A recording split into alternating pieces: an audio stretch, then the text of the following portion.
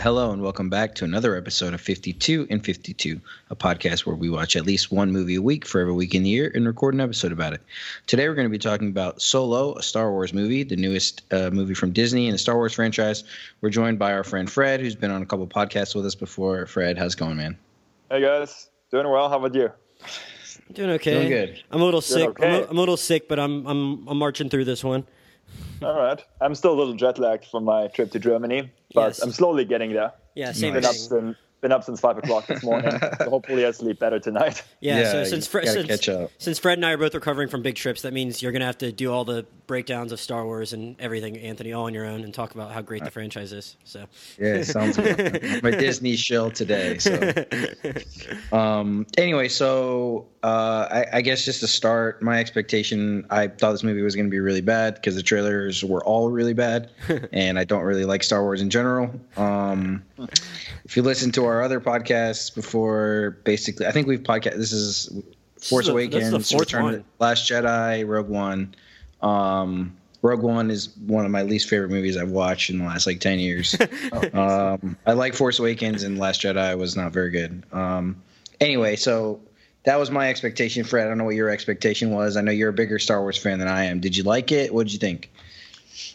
Yeah, so just because this is my first time talking to you guys about a Star Wars movie, I just want to very briefly touch upon what my experience with the franchise is. Yeah. So I was one of those people who threw a gigantic fit 5-6 years ago when Disney acquired the rights Sure. and announced that the expanded universe would become obsolete. Because I've spent the better part of my childhood reading several dozens of Star Wars books in the expanded universe. A lot of them set after Episode 6. Some of them set during the Clone Wars. So my Star Wars literature was all over the place. And when I found out that all the time I invested into that would basically now be pointless, I was pretty annoyed. I get why they did that, but simultaneously, they built such a rich universe that it was kind of a shame that all of that went out the window. Well, so let me ask you then. They kind of announced, I guess, they were going to build on the first two trilogies. But did you have a different feeling when you found out they were going to then take it in this direction with standalone movies or origin movies and things like that? See, that I really liked, actually, because one of the bigger problems in the new trilogy is that it's always being tied back to the Skywalker family, and it seems like the entire galaxy far, far away just revolves around their lives. Mm-hmm. So just this idea that there are also other people inhabiting this universe and that they go about their day-to-day business, I thought that was kind of a refreshing take on it, actually.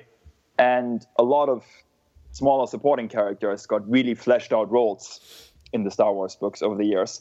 So I thought it would be pretty fascinating, actually, to see just more time periods being covered with different characters than just the Jedi and the Sith over and over again. Sure. And there was also a lot of literature on young Han Solo, actually, out there. But the problem is a lot of that was released before the prequel trilogy came out. So when the writers tackled that subject material, they didn't really know what actually happened before Episode 4. All they really knew was that there was a Clone War at some point. But the big concepts that the prequel trilogy created, like Order 66, how exactly Anakin had his downfall and became Darth Vader, none of that had been established yet. So a lot of these books that came out about young Han Solo and young Lando Calrissian were really weird, actually, and didn't really tie into how we know Star Wars today. So I kind of appreciated that they had a chance to sort of rewrite that history with this movie that just came out. So do you think that they did a good job? I actually really loved it. I had a great time. Like you said already, the trailers didn't look extremely promising. I also don't think they did a very good job conveying what the movie would actually be about. Mm-hmm. They never really clarified what the story would be and how exactly Han would be involved. Obviously it's his movie, but they never really made clear what his goal was going to be in this movie. Was it just going to be him hopping around the universe on adventures, or was this going to be a very specific story with a very specific end goal? And I thought they did a very good job incorporating that. And also, I didn't mind the fan service, right? There was a lot of stuff in there where they touched on things that had been mentioned in the original trilogy, the Kessel Run in 12 parsecs. We see how he met Chewbacca.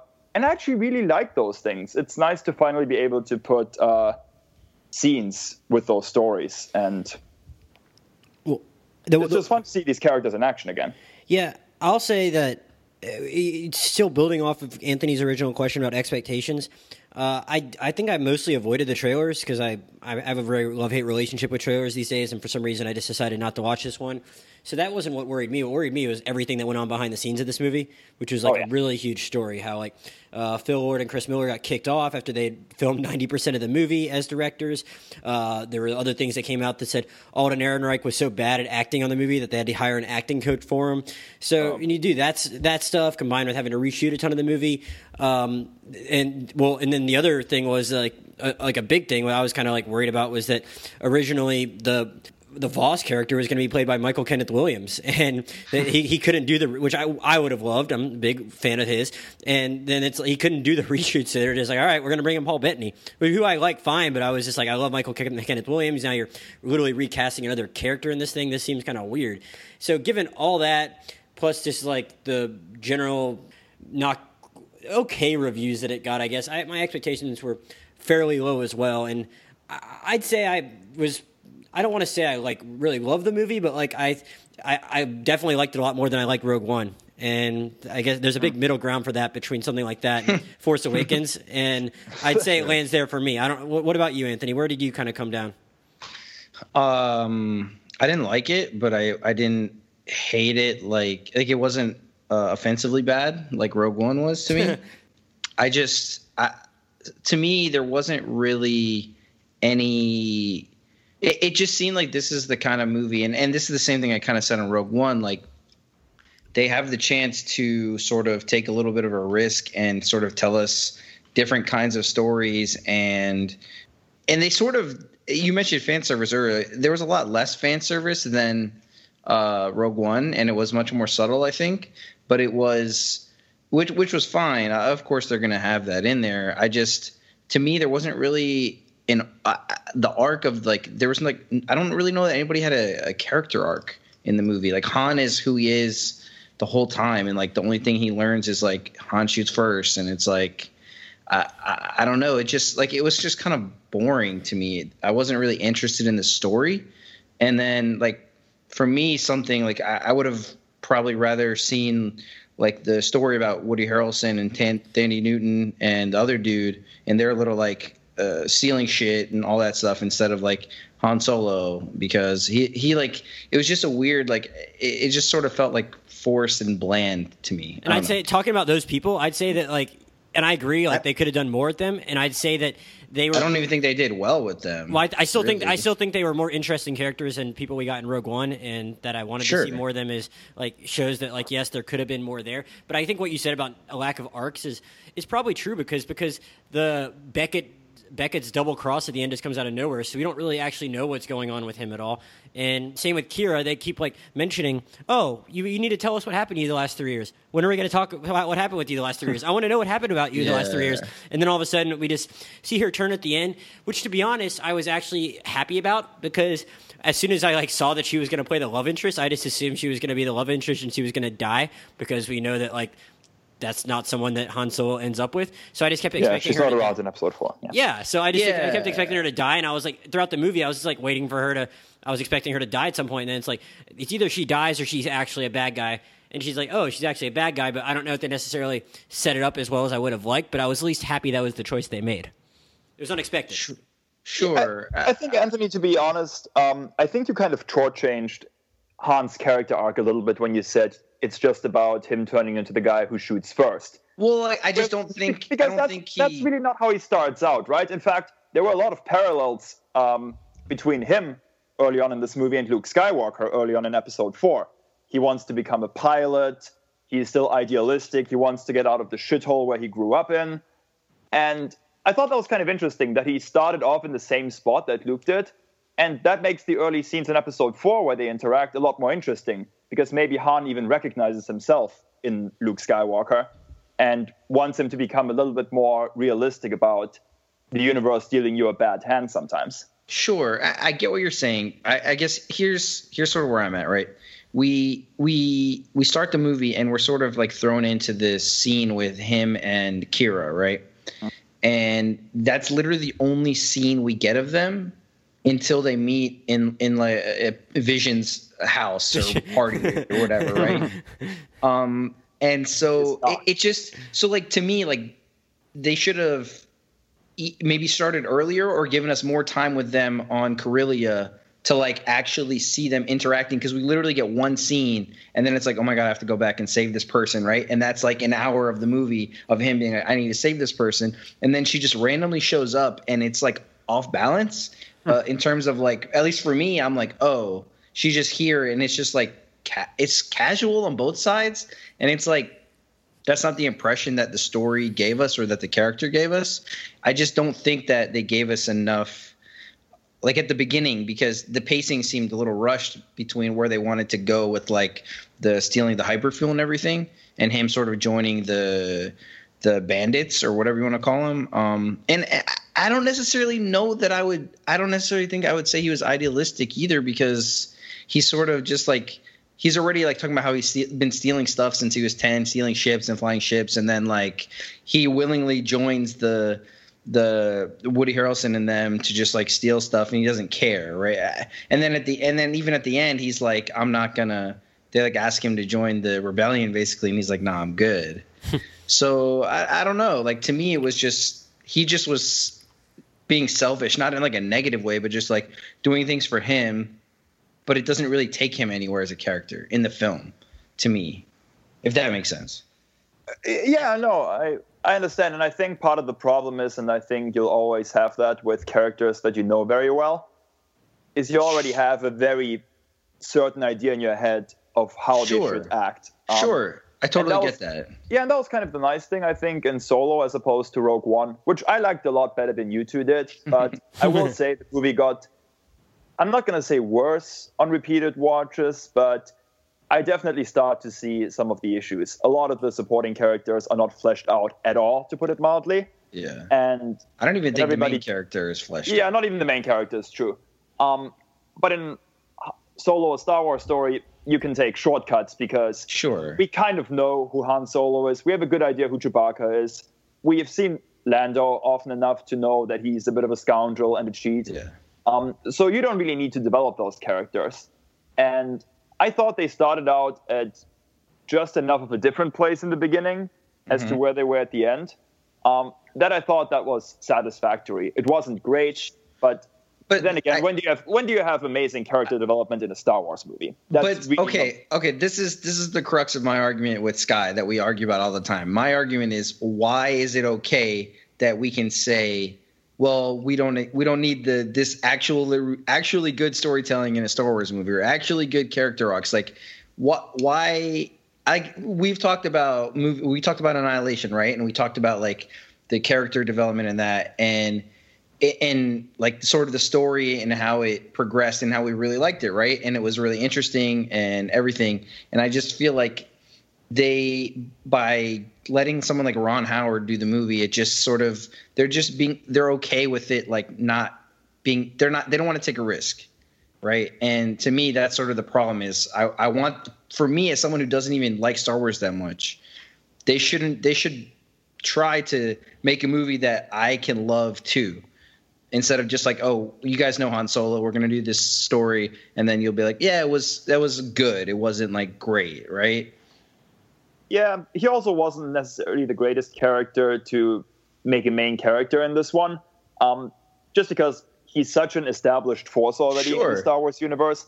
That sure, there are always new things to find out about him, but there are other characters that could have which is instead. The other argument, right? Is why can't they tell new stories in the universe without having to rely on Han Solo or Lando and reuse these people that we've already seen? Because like the other part of it is, as everyone always says, like Harrison Ford is so iconic in the role that it's hard for anyone to then play Han Solo, and then because you're going to compare the two no matter what, and it's like Aiden Ehrenreich isn't Harrison Ford, you know, and so it's hard to. I don't know. It's hard to sort of like Aiden Ehrenreich. I don't know. It's Alden. Sorry. Alden Ehrenreich. Sorry, whatever. Fucking cares. If it were so simple. My bad. Yeah, but see, that's the thing. I mean, in all seriousness, I had a lot of issues with Hail Caesar, but I thought he was very funny in that one. Yeah, he's the best part. Yeah, by far the best part, actually. So I don't think he's a bad actor. I don't think he's bad in this movie. I just think he has He's the very bland, though. He's right? a little bland. That's fine, but he has the ungrateful task of playing a character that Sure. was arguably the comic relief in the original trilogy. Sure. I mean, Han Solo was funny. He was witty. This was Sure. somebody you enjoyed having in a scene. Sure. And obviously, if you're trying to compete with that kind of shadow, Yeah. you're bound to fall short. Which is partially also why I think they put Lando in this movie, because he was the funny guy. Did you guys like him? Donald Glover, you mean? Yeah, like this performance by Glover as Lando. Yeah. I wish he had been in it a little more. I didn't think his role was particularly consequential, to be honest with you. Sure. Yeah. But yeah, I thought his performance was good. I thought the accent went in and out, and it kind of bothered me a little bit. But I thought he was fun. I think I had a little higher expectations for him. I think part of that might have just been me reading too much about the performance in the last couple of weeks, and a lot of the people that got to see early screenings were like, he's getting his own spin-off movie. He needs a new spin-off movie. Oh my God, it's by far the best part of the movie. And I definitely didn't think it was like quite on that level, but I still like enjoyed watching him. Yeah, he seemed like he was having fun to me, and more so than like the rest of the movie was having fun. Mm-hmm. The one thing I will say, yeah, what'd you say? Go ahead. Actually made a funny comment about that. Did you guys see the Saturday Night Live skit where he was? That was hilarious. The one, like the black convention in space. The black convention. Yeah, exactly. And she said, "Yeah, I thought that SNL was supposed to be a parody of the Lando character, right? But Lando acts exactly the same in that skit as he does in the movie." And there's two black people in the whole movie, and one of them dies right away. So it's like, I mean, they want to talk about diversity and everything, but hey, Rogue One was diverse. Yeah. That is definitely true. But sorry, I interrupted you. I didn't really. It's just one of those things where I feel like either the story or the acting needs to like transcend or rise above this, like, because like we know he's not going to die, we know they're going to complete the mission, whatever, and it's like I want to be interested in it, I want a reason to be invested in it, and I don't think they really gave me a reason to be outside of it being this is a Han Solo story. Did you enjoy the action scenes? No, I don't think I liked. They were boring. So I actually really liked the train scene. I thought it felt pretty unique for a Star Wars movie in a way that a lot of other action scenes don't, where it's just the ships flying around and shooting at each other. It felt like it was a little more intricate and different to look at. Given what I didn't really know a ton about the Kessel Run, I knew it was a fairly notorious thing that's alluded to in other parts of Star Wars that, like Fred mentioned. But given everything I heard about it, that scene actually did not do a ton for me. And I thought it didn't look. I don't think the planet actually, like, Kessel looked that great either. It was just, I don't know, that whole sequence didn't do a ton for me. But I did really appreciate the train scene, at least, for whatever that's worth.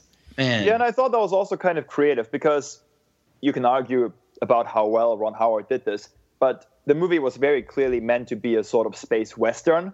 Sure. And the whole train robbery scene, I wouldn't go so far as to call it a parody of your typical train robbery scene in your conventional John Ford western, but that was definitely part of contributing to that genre, and I kind of like that idea. I didn't even know there were trains in this universe. That was kind of well. That's the thing, right? It's like why is the Empire transferring things by train when they have spaceships? It's so stupid. It's a fair point. Besides the point, this looks novel. Yeah, but the scene looked good. It really looked good, and I thought it was a ton of fun to watch. Like, to me, that scene, I feel like it could have been so much better. That's like, I don't know. Like, I know I'm being critical, and I'm always critical about these movies, probably more so than I should be. But like, I'm just thinking about Snowpiercer and Breaking Bad and these other like train scenes, and it's just like I don't know. I just feel like the other thing is I didn't feel like I was invested in the outcome of it as much as I should have been to that point, because I feel like they rushed the pace of when that actually happens in the movie. Like he talks to them for 5 minutes, and then they have one scene around a fire, and then they're doing this scene, right? And then, Thandie Newton sacrifices herself, and it's like, yeah, I was gonna say that's the one good thing about the pacing. Much more invested in that if we got more time with her and Beckett. Well, because they also don't. I think that's a really good point that you make about just the pacing to that point. Because when she sacrifices herself, we still don't exactly. They've still kind of hidden the ball from us on exactly why this stuff is so important to them. So it's like at that point, it's not even a given that they're going to get away with it. Well, they were going to die if they didn't get it. That was the thing, right? Either she was going to die if they lost it, or like they were all going to die if they lost it, or if she sacrificed herself, she thought the rest of them could live because they would get it and they would be able to pay Vision back. Right, that was the sort of. But I mean, they were eventually able to talk themselves out of that anyway. So it's like, yeah, which makes the sacrifice in vain and like. But on top of that, so there's that like where it's like, did she really need to do it? It didn't seem totally worth it to me at the time, even before we realized they could talk their way out of it because we hadn't spent a ton of time learning everything that went into why they were in that position in the first place. But then we see her and Woody kiss around the campfire, but he gets over her death really quick. And it's like maybe we would have been more sad even if he wasn't, if we had just spent more time with him. It felt like it should have been a bigger deal than it was. He punches Han in the face, and then like 5 minutes later they're just like, all right, we're gonna go try and get out of this pickle, and that's it. Yeah, the Woody Harrelson character was a little strange, right? Because he's a very good actor and he has that very calming presence, and he's a good actor and he's fun to have around. But you're right. I didn't feel like a lot of development went into that character. He was just sort of there the entire time. Thought his character in War of the Planet of the Apes was actually a lot better, as crazy as that dude was. 100%. 100%. I don't know. That's just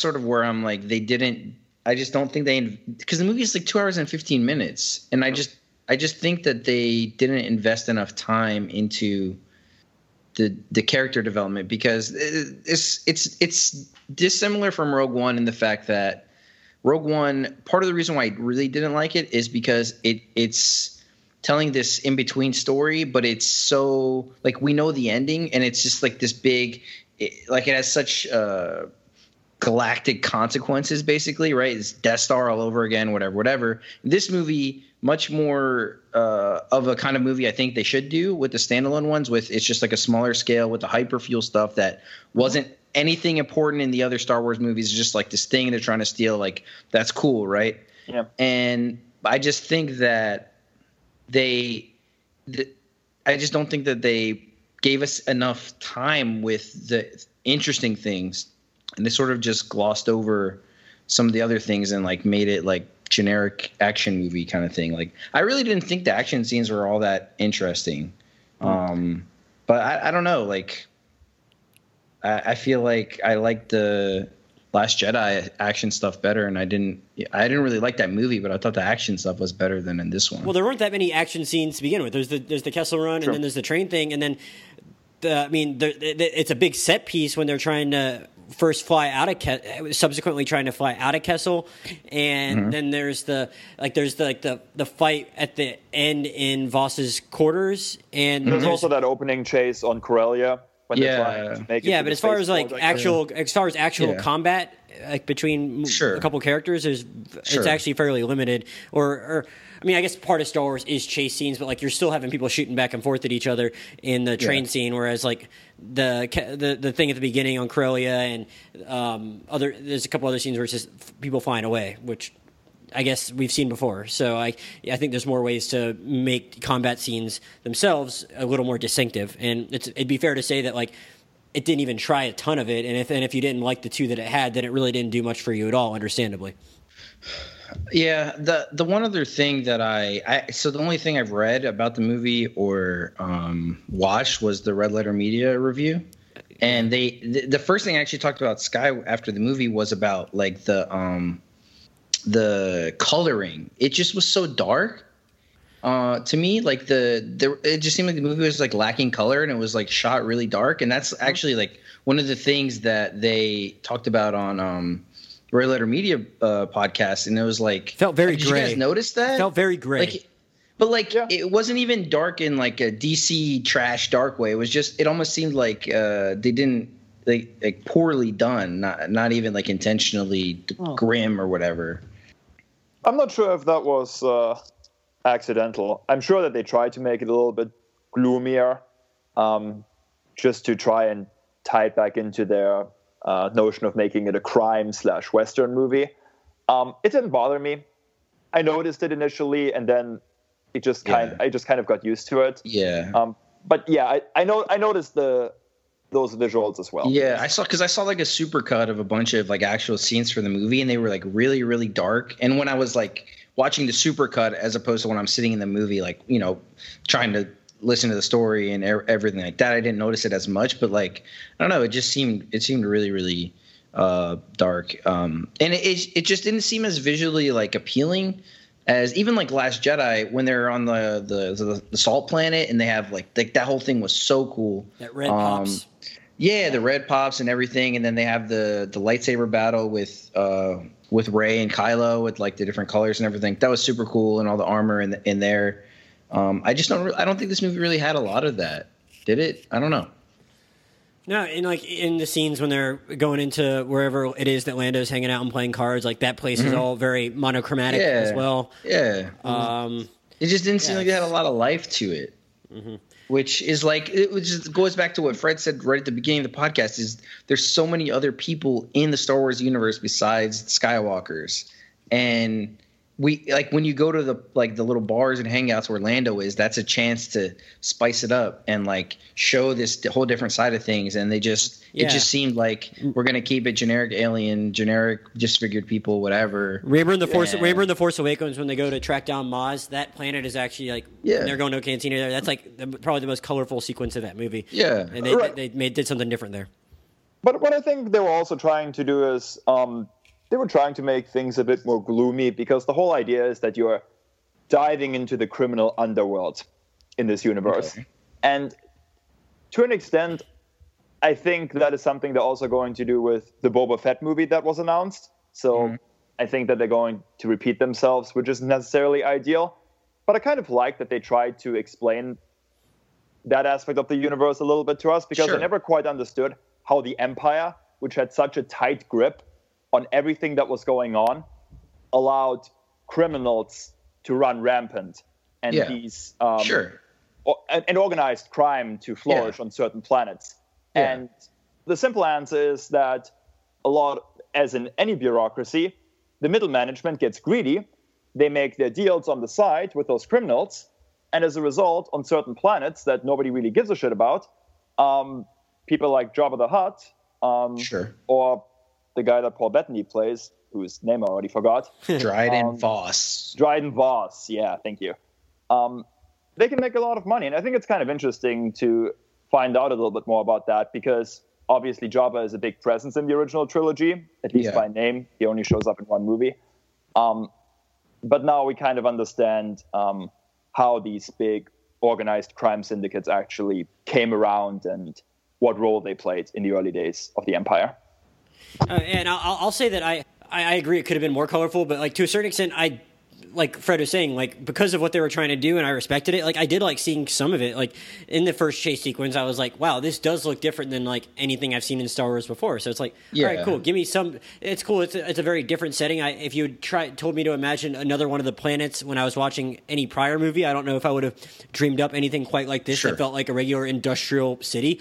So that was kind of cool. But it's like you could still definitely mix it up after that. Like there's room for that and other stuff. Like I totally get it. My whole thing is it's not okay to like just be different to like make a point, because the beginning it makes sense. Like, and I actually liked it, the visuals, because it was like this industrial place where he feels like he's trapped and he can't get out, and he's been living there trying to like, you know, do these little crimes, right? So he could make enough money and buy a ship and get out, whatever, right? And it makes sense that that's sort of like very gray and very dark.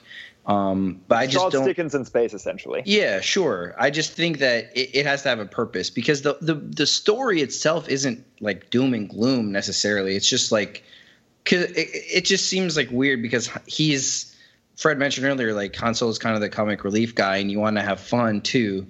So it's just like I think it's just a hard balance for them. But I just think that they should be able to do better. That's all, really. That's really all my Star Wars takes come down to in a sentence. I was going to ask you guys, where did in the whole scope of all the different droids we've had in the Star Wars universe or robots, where did what do you think of L3?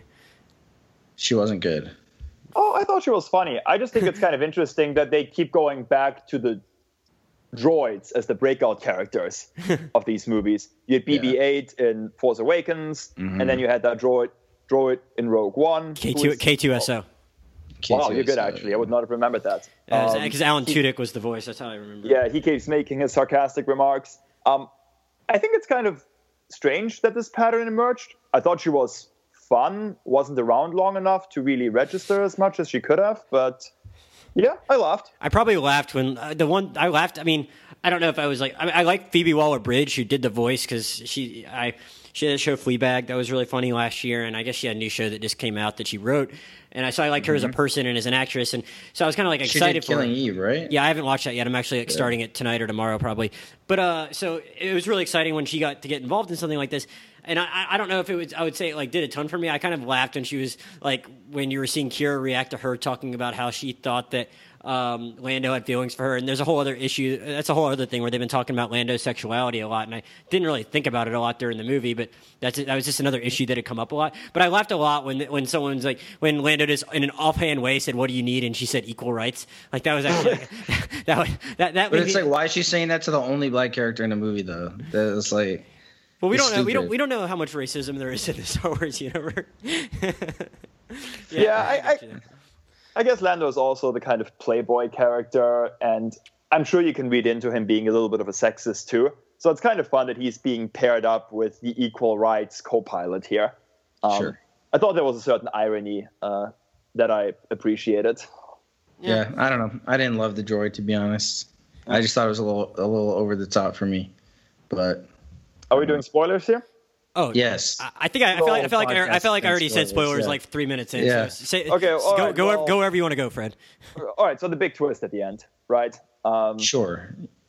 Yes. Let me ask you first how you felt about it. I wish, because of the twist, I wish that we had more of a story of the actual like crime syndicate stuff and their history and how that like ties to the Sith or whatever, because she's obviously working for them. And then I liked it. I just don't, I mean, it ties into where the Star Wars story in the films goes after, but it sort of was like, man, like that could have been cool if we even had more of that like side of the world, I guess. You know, I kind of feel the same way. I mean, it would have been cool to have it set up a little more and get a little bit more of a sense of what Kira went through to get to that point. I guess it's not as much of a twist then. It's not as much of a twist if you do know that background and they wanted it to be a twist. So that's just what they did. But I mean, I think it doesn't even. I guess it is a twist. I don't know. I guess it would. I don't know if it's a twist. It's just like kind of or it's almost more of like a out of nowhere cameo than like a twist. Yeah. A twist implies they're setting you up for something else specifically. When you don't actually know who's going to show up. Yeah, that's true. What did you think, Fred? So I will say that the reveal itself is fine. There's a long and very proud history in the expanded universe of resurrecting characters. Sure. Palpatine, for example, created a whole army of clones for himself, and he comes back after Episode 6. Boba Fett, he crawls out of the Sarlacc after igniting his jetpack, so he has a long, illustrious career after Episode 6. So the fact that Darth Maul is back, I don't have a problem with that per se. My issue is that I really appreciated Solo as a crime movie, as something a bit different. And now I'm kind of annoyed that at the very end, they had to tie it back to this big, all-encompassing conflict between good and evil, and the Sith are involved again. Yeah. And that kind of struck a wrong note for me. I also really didn't need him to ignite his lightsaber. That was to show so off. cringy. Yeah. I mean, okay, fine. Like, anybody who didn't get it by that point, it's... I mean, he has a red face, he has his black tattoos, he has golden spikes on his head. Like, it's very obviously Darth Maul, right? That's the thing, right? Is they don't do subtlety very well in this universe. They don't, and that bothered me. I mean, I think it's great that they brought him back into the actual live-action movies. Sure. Because if you don't follow the TV series at all, which a lot of people don't, this would have totally come out of nowhere for you. And to bring back a one-off character from a movie that a lot of people like to pretend doesn't even exist, that's kind of gutsy, in all honesty. And apparently Ron Howard fought really hard for Darth Maul to be included in this. So kudos to him, I guess. Yeah. I think that was the right call to make. I just wish they would have handled the reveal a little bit more gracefully. Gracefully is a good word for it. Yeah. That made me cringe. The what should we call you? Well, I don't have anyone. Han Solo thing. What made me cringe, and then him telling Chewbacca that name is too long. You need a nickname was one of the worst lines in Star Wars. I think. Yeah, I didn't laugh that much at that. I still laugh at a lot of the stuff with Chewie. Like, I don't know why. I just have a soft spot for it. I actually think they did really well with their chemistry. Was probably my favorite part of the movie. Did you see the story? Did you see the E60 story where like he's played by like a former Penn State basketball player? No, I didn't see that. Yeah, like it's like he's the guy that wears the suit. I guess Peter Mayhew still does the voice, but the guy that wears the suit is like a 31-year-old former Finnish transfer basketball student player at Penn State who then just went back to Finland and decided to become an actor. And I don't remember. I watched the story like when I woke up at like 6 o'clock in the morning, unfortunately in Vegas the other day, so I don't remember all the specifics all that well. But I just thought it was kind of an interesting story where they had all the different cast members talking about this 7'1" Finnish former college basketball player that's wearing the Chewbacca suit. But no, I mean, I definitely enjoyed it, and I thought their chemistry was pretty good. And it was, I don't know, I just laugh at like looking at Chewie whenever anyone says anything to him, and then he moves his head or something. Like it's just like a really easy way to get me to laugh. It's not that it's not a high degree of difficulty for them, so I don't want to give them too much props, but it was like kind of a weak spot I had during the movie. Do you guys have anything else? Because I only had one other really thing I wanted to talk about, but not really. It's a little more disconnected from the plot of the movie. But I mean, Fred, was there anything else you wanted to touch on? I mean, nothing specific. We can do like a final thought at the end. We can give like a final thought at the end. But I was very curious about just Alden Ehrenreich himself, because I think me, as someone that hasn't watched these movies in a while, I might not have the closest relationship with the Harrison Ford version of this performance, and so I'm not one to really necessarily comment on how well he captured that essence of Han Solo. Even more just like how much I just bought him as just like a actor in this movie, and I'd say I came away pretty mixed on him. I don't know where exactly we kind of touched on it earlier, Anthony. I don't really know where you were on him. Or Fred, but I kind of wanted to run through some of the other white dudes that got mentioned as people that auditioned for the role and see what you guys would have thought how they would have fit in as opposed to him. I don't know how you guys feel about that. Back when this stuff got announced like a couple years ago, like I think the two ones that probably jumped out to me the most when they were initially auditioning people were one, Miles Teller, and two, Ansel Elgort. I don't know how you thought either of them would have done in this role compared to him, because there's like a list of like 12 different guys and a few more who I want to say, but I'm just kind of curious. There's those two, and then there's Dave Franco, who I love, but I don't think it would have worked.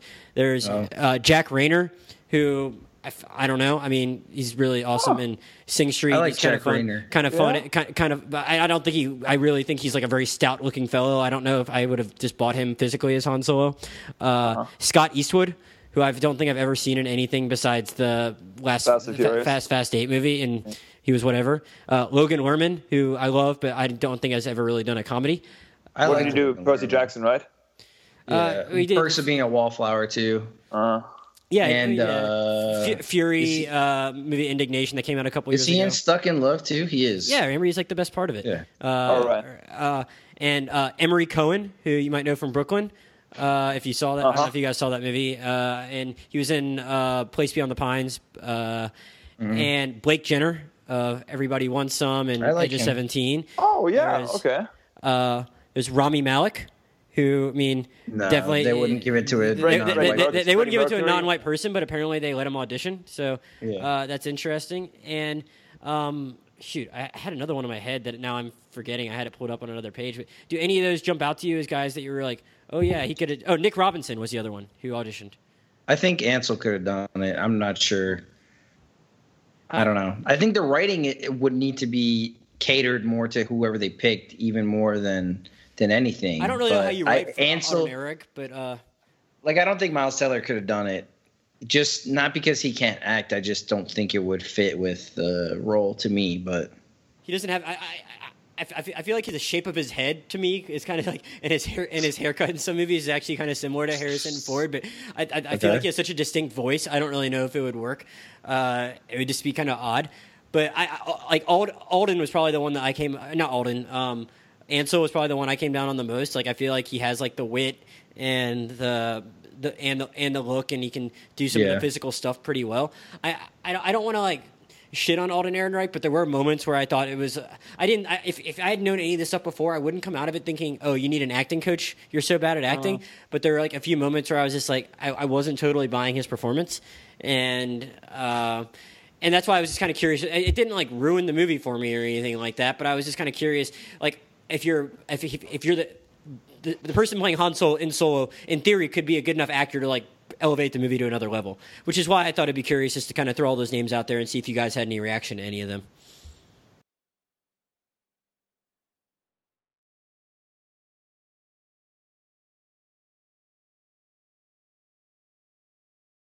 Yeah, no. The thing is, like, I talked to my dad on the phone yesterday, and Harrison Ford is his favorite actor, actually. So the Star Wars and Indiana Jones movies were like the Bible in our household when I grew up. And he liked the movie, but he thought, and I have to translate this from German, he thought that Alden Ehrenreich's performance was just a little bit too like cute and adorable almost. Like he wasn't the tough, hard-edged guy that Harrison Ford is. And all of those names you mentioned, I mean, Ansel Elgort, sure, he has the wit. He might even have the looks. But Harrison Ford is just kind of the typical 1970s, 1980s. Like you talking about like the machismo kind of stuff? Yeah, exactly. Which doesn't really fly anymore, right? Yeah. So I think it would have been difficult for any performer to really emulate that performance. And there's also an interesting comparison here because in the 90s, George Lucas made this TV show called The Young Indiana Jones Chronicles, where they also cast a young guy as Indiana Jones. So he had to compete against Harrison Ford. And it was the exact same problem, that it's just really tough for a young guy to emulate that world weariness and that cynicism that Han Solo portrays. So I'm not convinced that anybody could have done the job flawlessly, which is why I think, again, Han Solo as a young character was not the ideal choice for a movie. But I mean, this movie actually hasn't done that well at the box office, even if it's like Rogue One made like $1 billion, and this is going to be like lucky to make like $300 million. So, but like, I still say it sounds like there's still a good chance you're going to get more of them. So that's kind of where I thought we'd end it, is just saying, even if it maybe wasn't the best choice, given the iconic nature of this character, if we're going to go off and do more of these, I'd say, I mean, I was going to ask at first, like, where do you want it to go? But I guess it does kind of set up pretty clearly, like, where it's going to go. So do you have any other expectations beyond for what you want from another Solo movie beyond him now having to kind of go head-to-head with Qi'ra and deal with whoever's there along with Darth Maul? Like, is there a way in which that movie is there a most interesting version of that movie you'd be hoping to see, is what I would ask you guys. Let me ask a quick follow-up question to tie into that. What does the next movie need to do better to be more appealing to audiences? Because clearly this isn't working. Do better. Take a risk. And do a better job of making some other secondary characters that we don't know that we care about. Because, like Anthony said at the beginning of the podcast, they didn't do a lot with those other people in the gang or whatever you want to call them. And I think there's an inherent limit to prequels, or I know this isn't exactly a prequel, but to movies that come before others we already seen, where it's like, we know that Han's going to be okay. So we really need to care about, and we know Lando's going to be okay for most of these movies. So we need to care about these movies and really be worried when you're going to put them in peril, or when you kill one of them off. So I think it'd really help if they somehow created a bunch of new characters that were like really, really engaging and made you care about them. That'd be like my number one thing. I just think they need to try to not tell like retreaded stories thematically and everything, because like we get it, and I don't know what else. The last three I haven't liked, so I'm probably not the best person to ask since I'm not the biggest Star Wars fan. I don't know. I don't really need to see another Han Solo movie with Alden Ehrenreich, and it's really not his fault, but I think his story has been told. But now that they have set up this sort of tangential storyline with the crime syndicate, and we now know that Darth Maul is a factor here, they can continue that story without him. There are other characters who are alive in between episode 3 and episode 4 who can sort of carry on the torch now and interact with Darth Maul and his syndicate, because I assume that it's a very powerful organization that is involved in a lot of different things. So now that they're setting up their big franchise, they don't really need to rely on specific main characters. So if they don't want to take that risk again of doing badly with another Han Solo movie, they might want to actually try and shift the storyline onto another protagonist. Yeah, which I would be cool with. But I don't think they would do it without like a moneymaker in like the main like fold of their marketing. So I don't know. That's sort of where I'm at. Yeah, but then again, Rogue One didn't have that main character either, who was previously known, and it still made a lot of money. So maybe you really don't need these. Well, I think it was also stupid for them to do it Memorial Day weekend. I think it's such a better time to release movies around Christmas, because like you're just like, or I guess a couple of those other Star Wars movies were like December 16th releases, and no one's traveling right before they travel for Christmas. So like you may as well go to the movies. But like people travel for Memorial Day. You were out of town, Fred. I was out of town. People travel like when the weather's good. And I saw someone else make the point when the economy's good. I hadn't even been thinking about it in those terms. But like I guess people feel like the economy's doing fine now, so they're more likely to travel. But it's more of a weekend when you travel. Whereas if you do it around Christmas, then like people are home with their families. It's a stereotype, but it's a stereotype for a reason. The Jews like me, they go to the movies on Christmas, but even like the Gentiles go too. It's just everyone's around with their family. It's like, let's go see a movie, and that's just not the thing on Memorial Day. So I think that's part of the reason it didn't like make a lot of money, even in addition to the quality of the movie or the nature of a prequel. You know? Yeah. All right. I don't know. Well, that's about all I got. Yeah, we covered a lot here. Yep. Oh, thanks for coming on, Fred. Appreciate you joining us again. Yeah, not at all. It was a very lively discussion, and I think the first time we actually had major disagreements. Yeah, because sorry, I had a good time with that. Let's do another one where we all have different opinions. Well, for sure. Like I thought we had good discussions on the last couple ones you joined us on, but it's definitely mixed it up a little bit. Oh, for sure. You want to plug anything?